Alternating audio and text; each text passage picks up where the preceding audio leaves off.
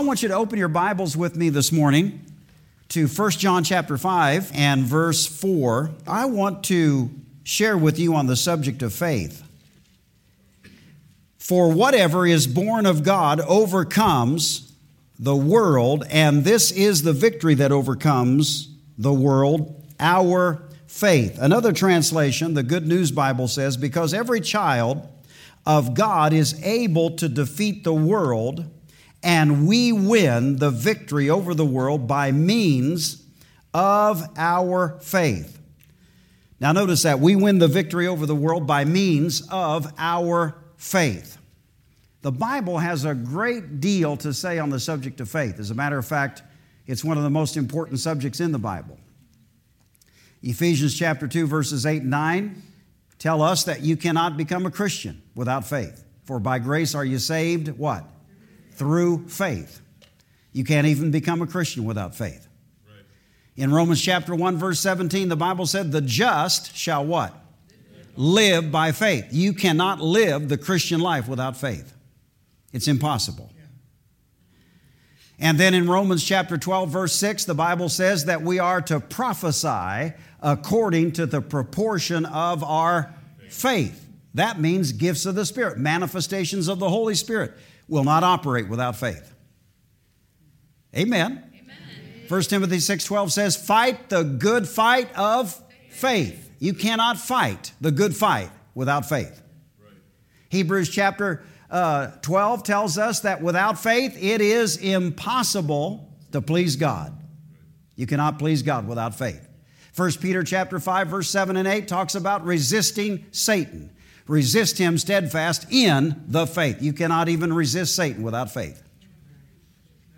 Amen. Hallelujah. So faith is an important subject in the Bible. And here we read, we overcome this world by our faith. Our faith in God, and our faith in God is synonymous with our faith in God's Word.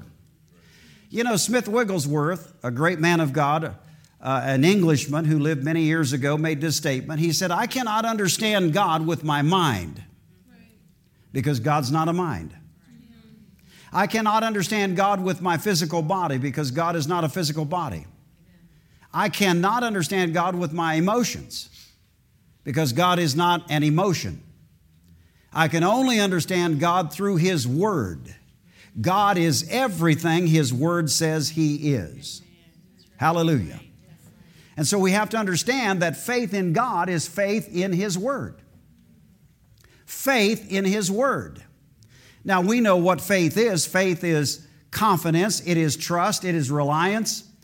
In Romans chapter 8, the Bible tells us that Abraham believed God. He was fully convinced that what God said he was also able to do. He was fully convinced that what God said, God was able to perform. Hallelujah. Amen. So faith in God is faith in His Word, being fully convinced that what God says in His Word is true, number one, and number two, that He will do that in your life.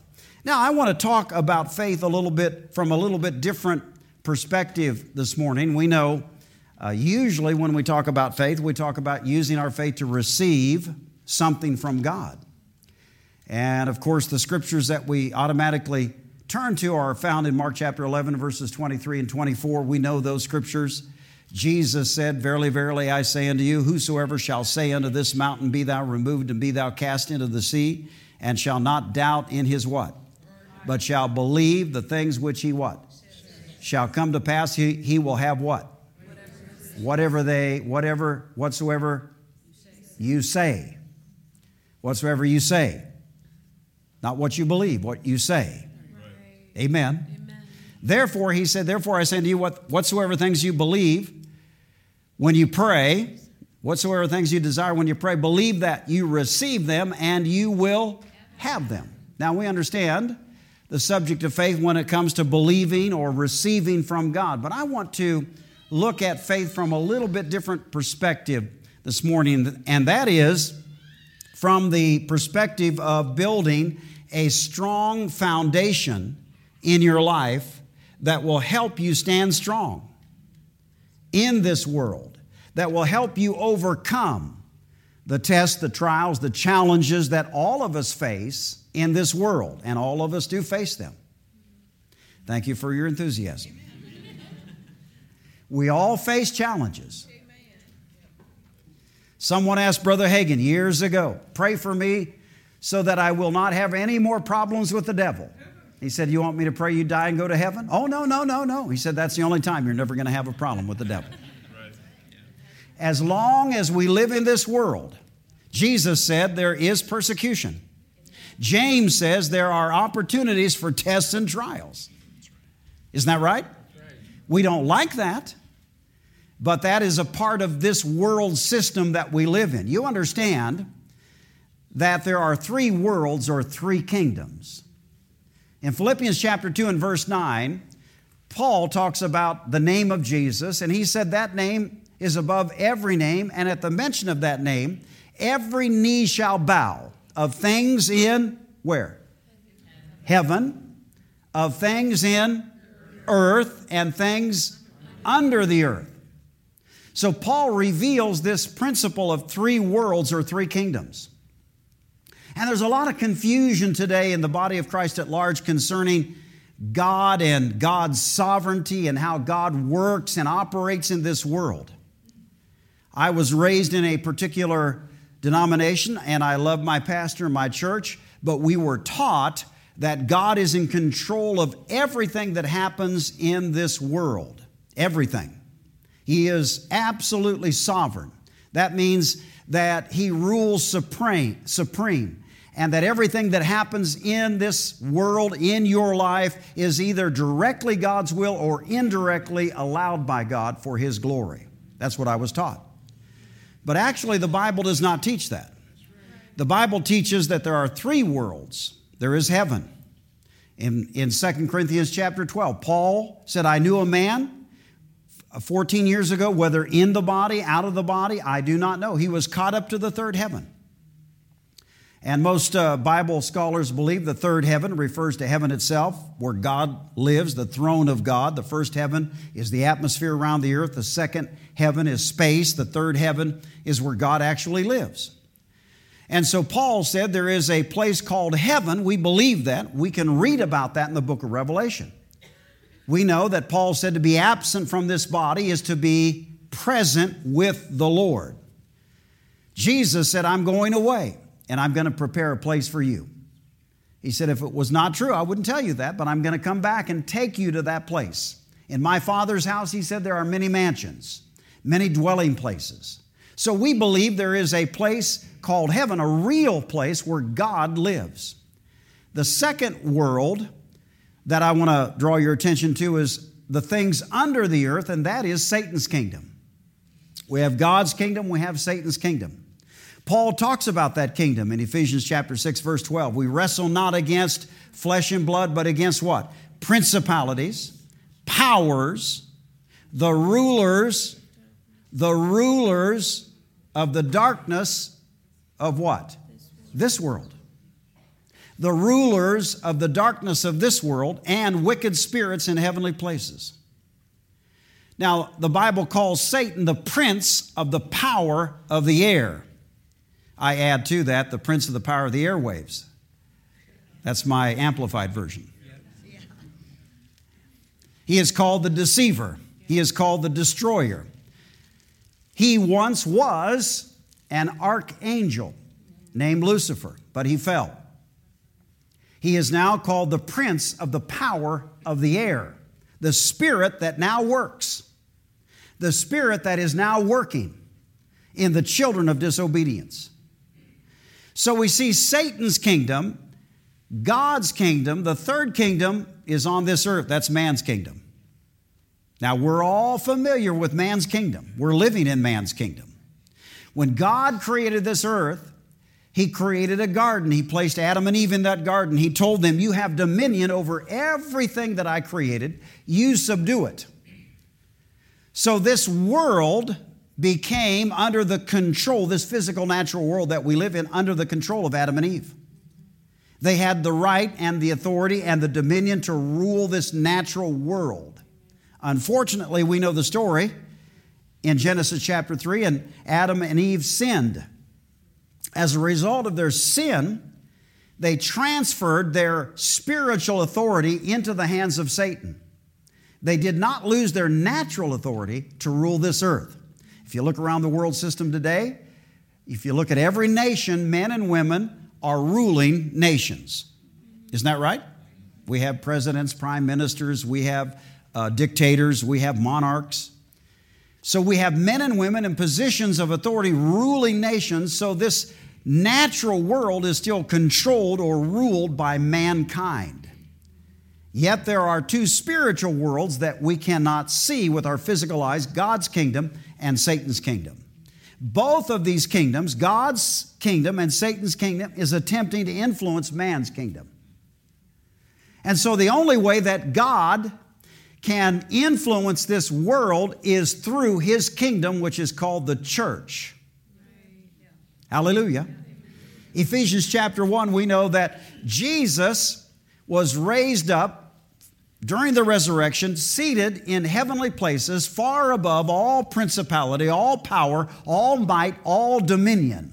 So spiritually speaking, Jesus said in Matthew chapter 28, all authority, that's spiritual, all authority has been given unto me in heaven and in earth. In heaven and in earth. All spiritual authority, Jesus said, is now mine. And I'm going to delegate that authority and exercise that authority through my body called the church. And so the primary way that God moves in this world is through His body called the church. Jesus is the head of, He has been given the head over all things to the church, Paul said, which is His body. Now notice, the fullness of Him. The fullness of Him that filleth all in all. The fullness of Jesus, that is His power, His life, His anointing is in the body of Christ. Hallelujah. So God is limited in what He can do in this natural world. He is limited by what the church does. Wouldn't it be wonderful if we could pray and send the Holy Spirit to China and let Him preach? You wouldn't need a visa. You wouldn't need airfare. You wouldn't need accommodations. Just send the Holy Spirit and let Him preach. But we know it doesn't work that way, does it? We have to go. And that's why Jesus said in Mark 16, you go into all the world and preach. Amen. It'd be wonderful if we could just send the Holy Spirit to do all of these things, but the Holy Spirit lives where? In you. In you. Your body is called the temple, the dwelling place, the house of God. The Holy Spirit lives in you.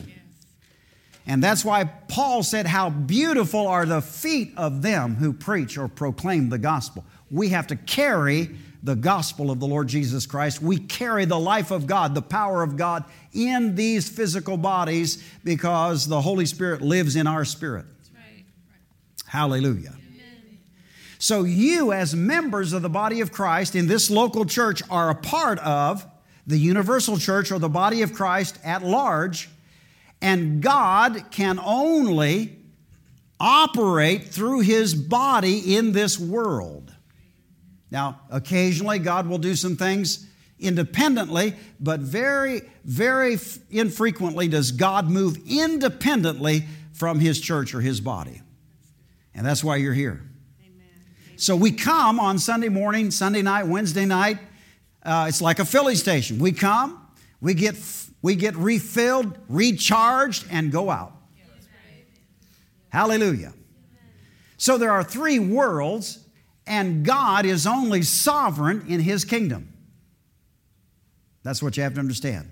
So when you look around the world today, you see everything that's taking place. The bad things, the evil things that are taking place are not the result of God initiating them or God's will in creating them. It is because there's an enemy called Satan or Lucifer who is controlling this world system. Notice the rulers the rulers of the darkness of this world. Who is that? That's Satan and his organization. When Satan showed Jesus all the kingdoms of the world in Mark 4, Matthew 4, or Luke 4, Matthew 4, when he took him up on a high mountain, showed him all the kingdoms, one translation says all the nations of the world. Satan said, all this authority was given unto me. When was that authority given unto him? In the Garden of Eden. Adam lost his spiritual authority, not his natural authority. His spiritual authority, Jesus regained that spiritual authority. That's why he said, all authority has been given unto me in heaven and on the earth. All spiritual authority. So when Satan gained that spiritual authority, he took Jesus on a high mountain, showed him all the kingdoms or nations of the world, said, all this authority is mine. And he's still ruling the world, the unsaved world, you understand. He's still here. He's still called the God of this world, 2 Corinthians 4:4. 1 John 5:19 says the whole world lies in wickedness. He's still ruling. You say, I thought Jesus came and defeated him. Yes, he did. But defeat or destroy does not mean annihilate, remove him so he does not exist anymore. Defeat or destroy him means to take away from Satan his spiritual authority that he held over people. Once you are translated out of the kingdom of darkness at the new birth into the kingdom of God, Satan has no legal right to exercise any spiritual authority over you. That means you've been redeemed. Hallelujah. Redeemed from the curse of the law. Spiritual death, from sickness and disease and from poverty, from everything that Satan brings into this world. You've been redeemed by the blood of Jesus. Hallelujah. The blood of Jesus has redeemed you, purchased you, brought you out. And Jesus has given to you His name that's above every name. He's given to you His word. He's given you the Holy Spirit. That's why our faith is more than enough to overcome the world that we live in. Hallelujah. So we're not a church in hiding. No, we're not a church afraid. No, we're a glorious church, a triumphant church. Yes, Satan is still in this world. Yes, he's working. And he will continue to work until Jesus physically comes back to this planet and sets up His kingdom. And He will. He'll rule and reign. And the great news is, right now you're being trained to rule and reign with Him. You're being trained for a government position in His kingdom, His government. Hallelujah. Hallelujah. And Satan will be bound for 1,000 years during that time. But right now, Satan is still operating in this world. He has a right until Adam's lease expires. Matthew chapter 8, I believe, verse 25, when Jesus was casting out a demon, the demon said, Jesus, we know who you are. You are the Son of God. Have you come here to torment us before the time? Even the devil knows who Jesus is. And that demon thought that Jesus had come too early. They knew, for some reason, they knew God was going to come to this earth. They had some knowledge. And that demon thought Jesus had come too early. Wait a minute, it's not time. It's not time. But they didn't realize the plan of God, and that was to establish a spiritual kingdom first.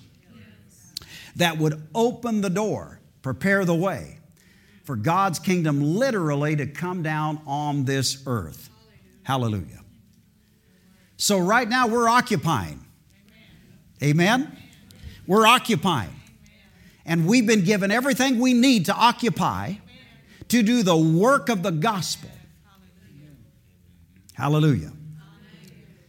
You know, in Matthew chapter 6, verse 33, the Bible said, seek ye first. What?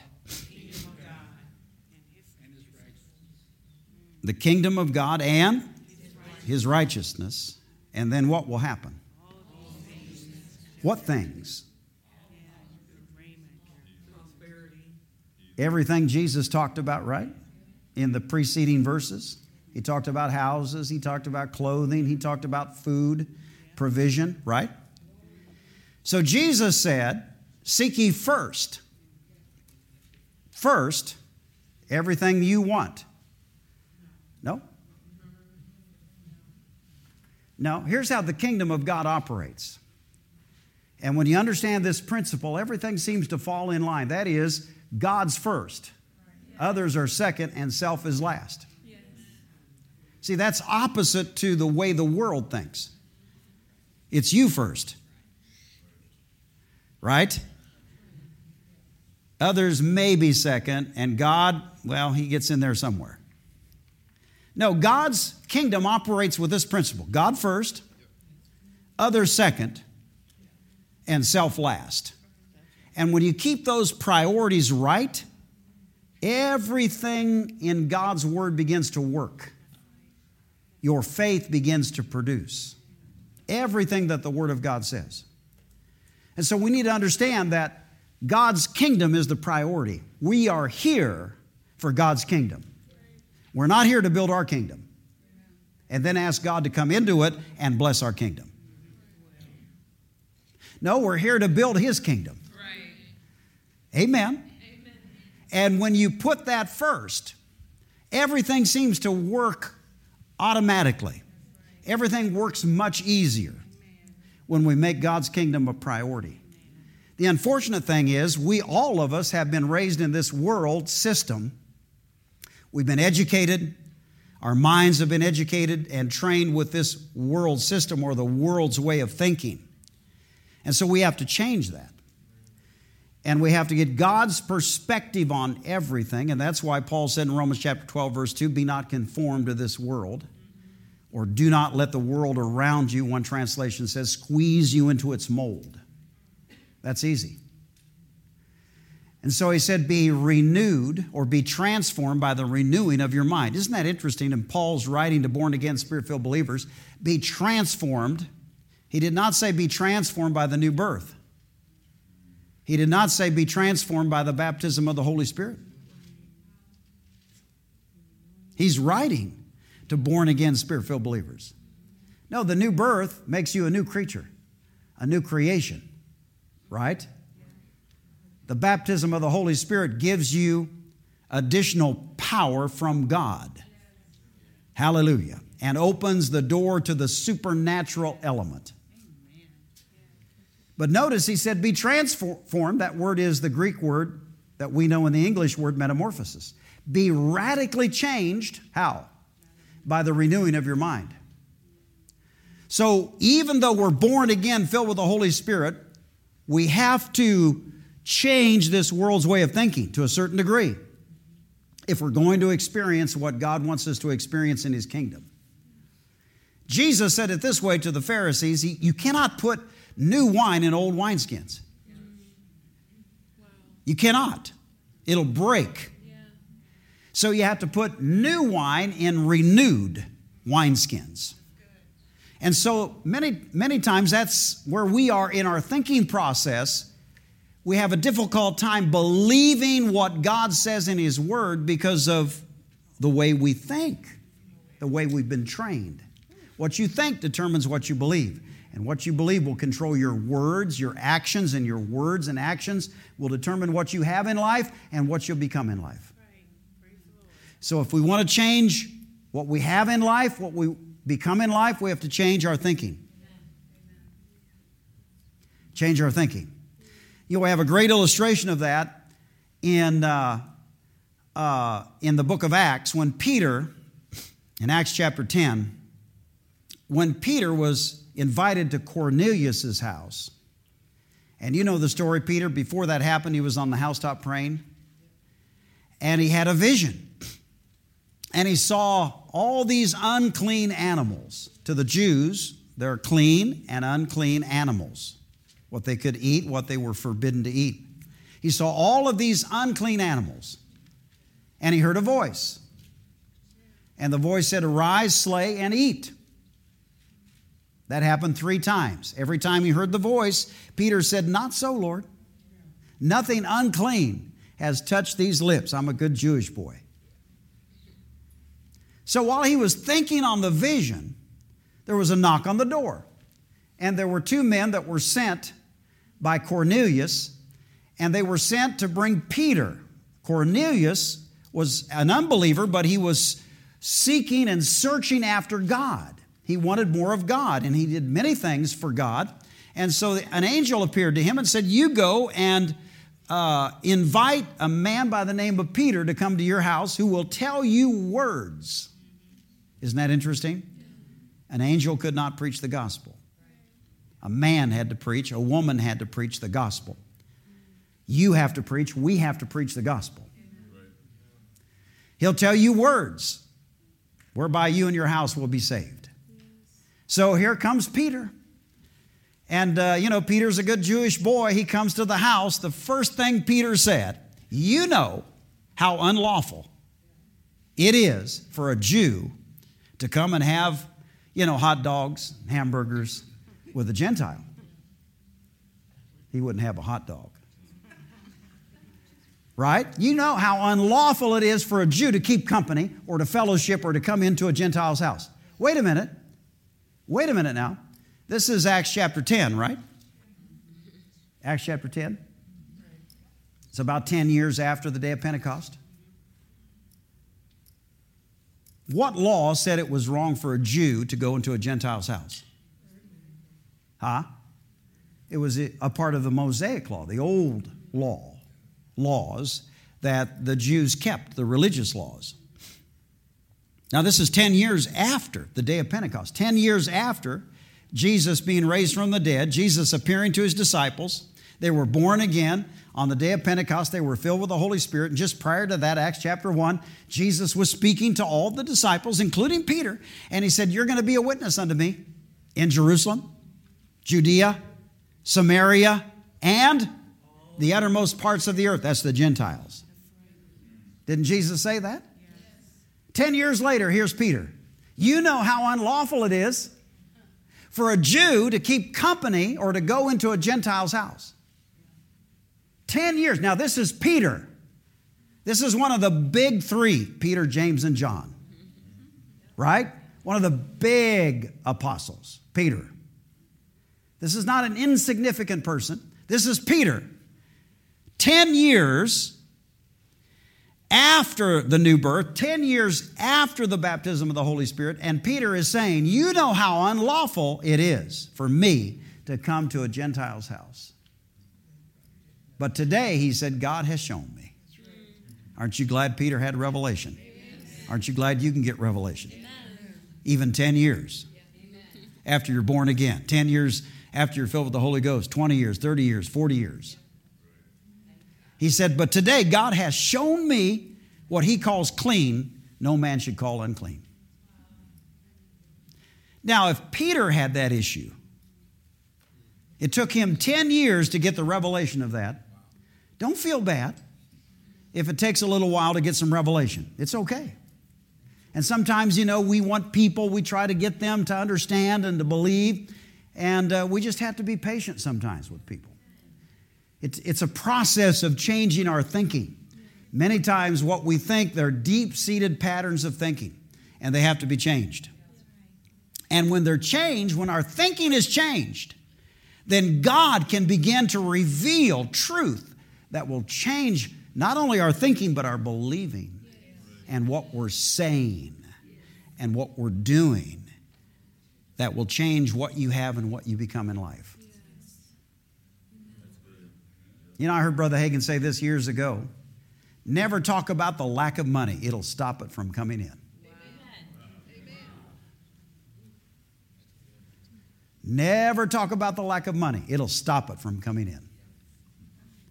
There are spiritual laws in the Bible, just like we have natural physical laws, just like we have laws of physics.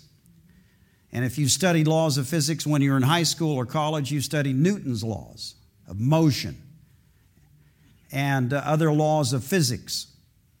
A body at rest stays at rest. That's why I have gained weight. That's a law of Newton. Right? Usually. And so you have to understand there are physical laws. There are spiritual laws. There's the law of sowing and reaping. Right? There's the law of love, right? There is in Romans chapter 8 too, the law of the Spirit of life in Christ. You know about that law? You should know about that law. We need to know about that law right now. The law of the Spirit of life in Christ has set me free and you from the law of sin and death. There is a law of sin and death. It's a spiritual law. There's the law of the Spirit of life that counters that law. Are you listening to me? The law of sin and death is also the law of sickness and disease. So Romans 8:2 counters that law. Come on now. There are many different spiritual laws in the Bible. And sometimes people set laws in motion. And they're the only ones that can undo that law. Now, if you were on the top of this building and you jumped off, there's a law, a physical law called gravity, right? And that's why we're not floating around here this morning in this auditorium. Aren't you glad? Just kind of floating all over the place. Gravity. If you jump off the top of this building, gravity, that law will go into action. Halfway down, you're not going to be able to stop that law or reverse that law. You cannot say, well, I don't want to fall anymore. I want to go back up. You're not able to do that. And sometimes with spiritual laws, people set laws in motion. How do you set a law in motion? By what you say. By what you say. Jesus said you'll have what you say. You'll have what you say that you believe in your heart. But if you say it long enough, you're going to believe it in your heart. You know, people say, well, my grandfather had heart disease. My father had heart disease, and I'll probably have heart disease. Well, naturally, biologically, maybe there's truth to that genetically, but you don't have to have heart disease. You're a new creature in Christ Jesus. You've been redeemed from the curse of the law. The law of the Spirit of life in Christ has set you free from the law of sin and death. You don't have to have heart disease. Are you listening to me? See, there are natural laws, spiritual laws. Spiritual laws are operating. A spiritual law operated when you became a believer. You will believe in your heart and confess with your mouth, Jesus is Lord. You will be saved. For with the heart man believeth unto righteousness, and with the mouth, confession is made unto salvation. There is no salvation without confession, without an acknowledgement.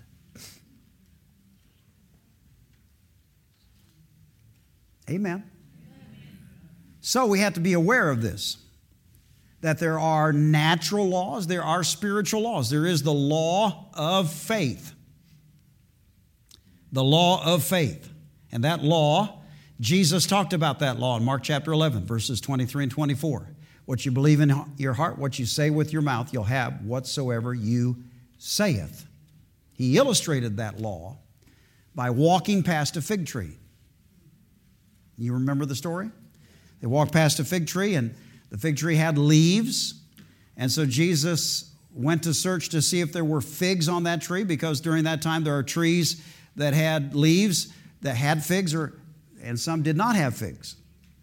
And so he was looking to see, had no figs. And so Jesus said, no man will eat figs from you forever. And the disciples heard him. Now, people get, sidetracked on that. Why did Jesus curse that poor fig tree? That poor fig tree never hurt anybody. That's not the point. The point is Jesus is illustrating to his disciple, he can create another fig tree. Don't worry about the fig tree. He's illustrating how faith in God works. And so passing by the next day, Peter said, well, wait a minute. Look at that tree. It's withered up. It's dried up from the roots. I can see it now.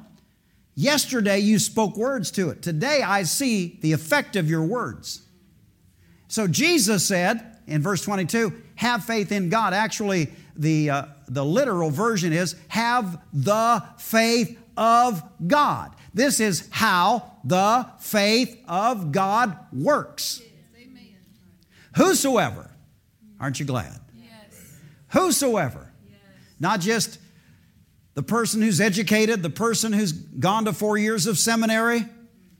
Whosoever. As a matter of fact, Brother Hagin tells this story. He was in a meeting, and he said at the beginning of every meeting, usually I'd stay in a church 3 weeks, sometimes 4, sometimes 5, 6, 7, 8, one time 9 weeks, 2 services a day that took Saturday off. Think about that. 3 weeks, twice a day. So at the beginning of the meeting, I would bring people, have people come to the front of the altar, and I want everyone to say out loud what you expect to receive. See, what is he doing? He's getting them to say, to acknowledge what they are expecting. He's trying to get them to begin operating in faith, because without faith, you're not going to receive anything. James chapter 1 said, if you lack wisdom, ask what? Of God. And he gives to every man liberally. He does not withhold, but let him ask how. That means prayer doesn't work without faith. Let him ask in faith. He started by asking for wisdom, but then he concluded by asking for anything. Let him ask in faith. So he noticed a young man standing in the crowd, and so a few days later, he was asking for testimonies, and this young man raised his hand. And so he called him up, and the young man said, I was diagnosed with an incurable disease. As a matter of fact, he was about 19, 20 years old. Incurable. The doctor said I had to die. I wouldn't live. And I was in the crowd. I came up with a group of people, and I said, I expect to be healed. I'm going to live and not die. He said, I knew something happened in my body, so I went to the doctors, and the doctors said, something happened to you. I don't know what happened to you, but whatever happened to you, there's no longer a terminal issue. And the young man said, I want to get, and he's testifying, then he said, I want to get saved. The young man wasn't even saved. Jesus said, whosoever. Didn't he? The young man wasn't even saved.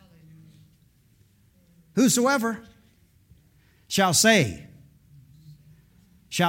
whosoever shall say, and not doubt in his heart, but shall believe. Believe what? Those things which he saith. Those things which he saith shall come to pass. He shall have what? Not what he believes. He'll have what he says. He'll have what he says. A lot of people believe things, but what they're saying is inconsistent with God's word.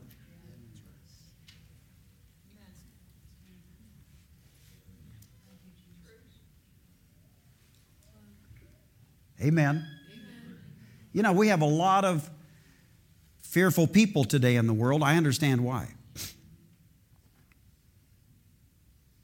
But it's interesting that you can mention names of certain sicknesses or diseases, and it does not create a lot of fear. But when you name certain particular diseases, it creates a lot of fear. But in Proverbs chapter 4, the verses 20 through 22, Jesus said, attend to my words. Let me come back to Mark 11:23. He said, whosoever shall say, and not doubt in his heart, but shall believe the things which he saith shall come to pass, he'll have whatsoever he saith. Well, what you say are words, right? Yes. They're words. So in Proverbs chapter 4, he said, my son, attend to my words. My words, God's words. Incline your ear unto my sayings. Well, sayings are words. Let them, those words, not depart from before your eyes. And it's interesting, the reason he said that is because the physiological makeup of our physical body Everything that we perceive through the five physical senses comes through the frontal lobe of our brain. Everything. Goes right from the frontal lobe right to the hypothalamus. And the hypothalamus creates a chemical cascade in your body. Everything happens like that. 4 billion times a second, your brain does actions in your body. 4 billion times a second. 24 hours a day, 7 days a week. It doesn't rest. The devil knows that. So you know your body cannot tell the difference between reality and a dream. You know that? You'll get the same physiological or biological responses in your body from a dream that you will get from reality.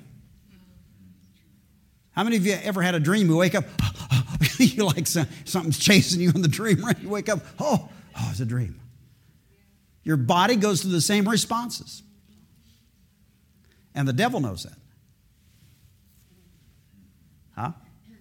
The devil understands. That's why we cast down imaginations. Because your body can't tell the difference between a dream and imagination and reality. It'll respond the same way. Your body was designed that way. Everything comes through the frontal lobe, hypothalamus, chemical cascade. That's the way it works. That's the importance of stopping thoughts that are inconsistent with the Word of God. Amen. Fear will create certain responses in your body, your physical body. Strife will. It'll create a reaction. Everything goes through the frontal lobe, hypothalamus, chemical cascade. That's the way this physical body's designed. Thank God the Word of God has given us an answer. Hallelujah. We are to allow our spirits, through our renewed minds, to control these physical bodies. We are to cast down imaginations and every high thing or thought that is inconsistent with God's Word. So when fear comes, what do? We resist it, right? You know, James 5:7 says, resist the devil. 4:7, resist Satan and he will flee from you. How do you resist him? You resist anything that comes from him. Fear is from Satan. When fear comes, you have to resist it. How do you resist it? The same way Jesus resisted Satan. The same way he resisted in Matthew 4, Luke 4. He said words. It is written, man shall not live by bread alone, but by every word that proceeds from the mouth of God. 3 times he quoted verses from Deuteronomy. And then the devil leaveth him. He did not resist Satan with thoughts. You cannot resist Satan with thoughts. You cannot win the battle with thoughts. He'll defeat you every time. He's better than you when it comes to thoughts. He'll put thoughts, imaginations, all kinds of pictures in your mind. Because he knows if that dominates and controls your thinking, it's going to affect you, not only in your mind, but your physical body. Because your body cannot tell the difference between reality and just an imagination or a dream. He knows that. He knows that. That's why it's so important. Mind renewal is so important. Spiritual growth and development is so important, and spiritual growth and development never comes apart from God's Word. Never.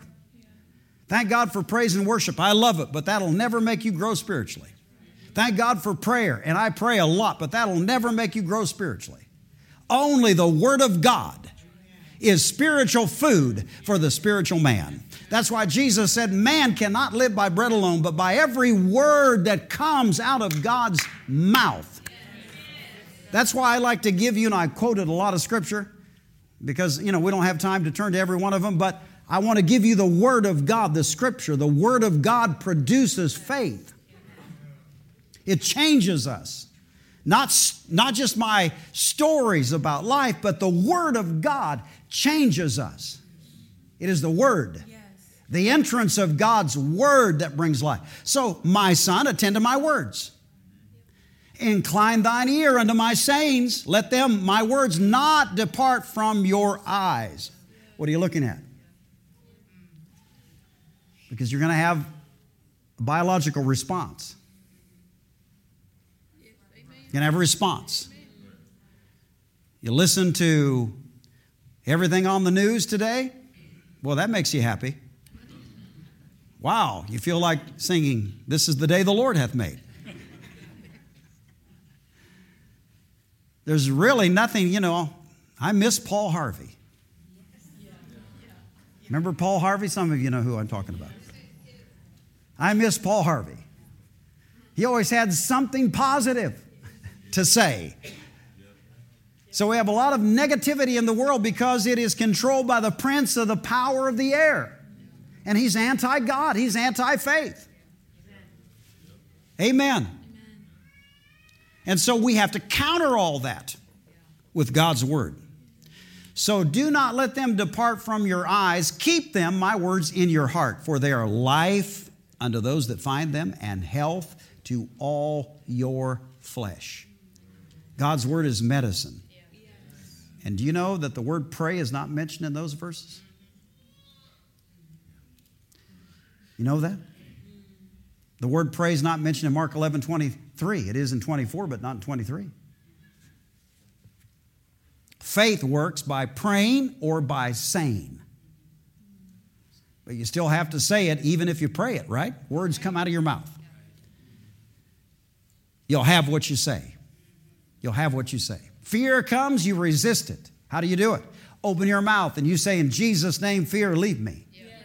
I command you to leave me. The Word of God says, greater is He that's in me than he that's in the world. The Word of God says, if God be for me, who can be against me? The Word of God says, I'm more than a conqueror in this life through Him that loved me. The Word of God says, I have authority over Satan. And in the name of Jesus, I command you to leave. Hallelujah. Hallelujah. So we live in this world, yes. And we can be affected by the environment that we live in, but God has given us a way to keep us protected, to keep us healthy and healed and whole and delivered. And Psalm 23 is for us today. Yes. Though I walk through the valley of the shadow of death, I fear no evil, because He's with me. His rod, His staff, they comfort me. He prepares a table before me in the presence of my enemies. That's not heaven. There's no enemies in heaven. In the presence of my enemies. My cup runs over. Hallelujah.